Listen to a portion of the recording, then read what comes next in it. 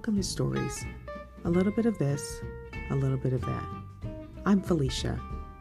On today's episode, we're continuing to read Little Darla's Adventure.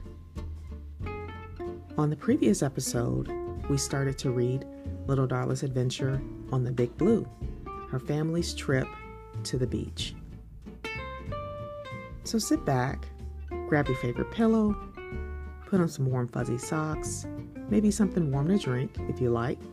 Sit back, relax, and enjoy this story. Little Darla's Adventure on the Big Blue. Little Darla was very afraid, alone on the open sea. Suddenly, she spotted a big black and white fish. It came close and swam around her. Then she realized it wasn't a fish, but a giant whale named Caloo. Caloo, he's a cool whale, and his favorite phrase is boop boop padoo. He laughs and sings, but he is strong and lean. He loves wearing hats, but his favorite one he keeps on his back fin. Caloo has been out in the Big Blue for years, rescuing and taking children like Little Darla on cool little adventures to some of his favorite spots. Yeah, he has an afro, and most of the time it's crooked, but he likes to feel the wind in his hair as he swims along the Big Blue. Yeah, Caloo, he's just a cool whale who loves to watch people enjoying life out in the Big Blue. Unlike other whales and fish out in the Big Blue, Caloo likes to swim on his back. Imagine that.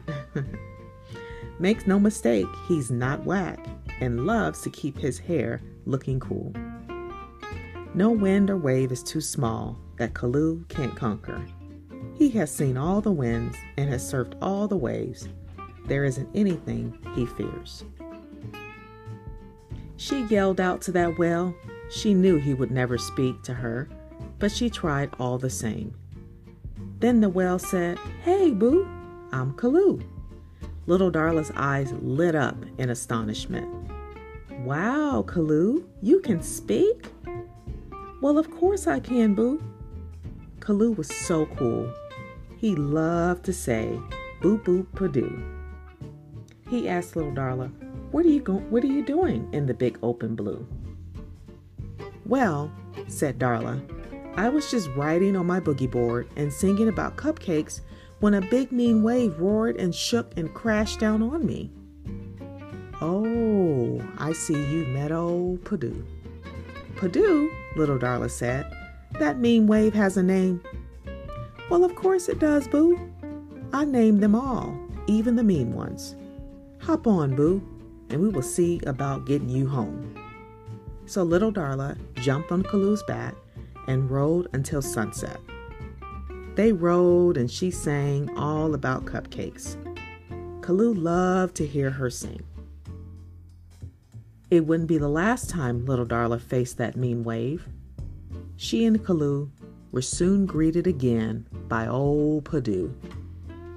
He wasn't a fan of Caloo's, and well, neither was Caloo a fan of Padoo's. But Caloo knew just how to deal with that old mean wave and was ready to show Little Darla just what he could do. "Hey, boo," said Caloo. "I don't want you to be frightened, but here comes old Padoo, and he is mad at you." "Why is he mad at me?" asked Little Darla. "I haven't done anything."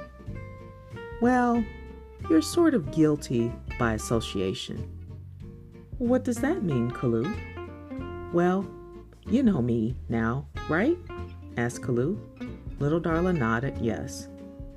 "We've been out in this open blue for a little bit, and well, Padoo and I had a misunderstanding one day. I tossed him far, far away from all things he loved and held dear." We're going to stop right there. I hope that you enjoyed this episode tonight. On the next episode, we'll continue to read this story as Little Darla and Caloo encounter that old wave Padoo. and see where this story takes us. Well, I hope you'll join us again. Thank you for attending and listening to stories, a little bit of this, a little bit of that, as we continue to read Little Darla's Adventure. I hope you have a great day, and whatever you find yourself doing, just have fun, enjoy life. Bye.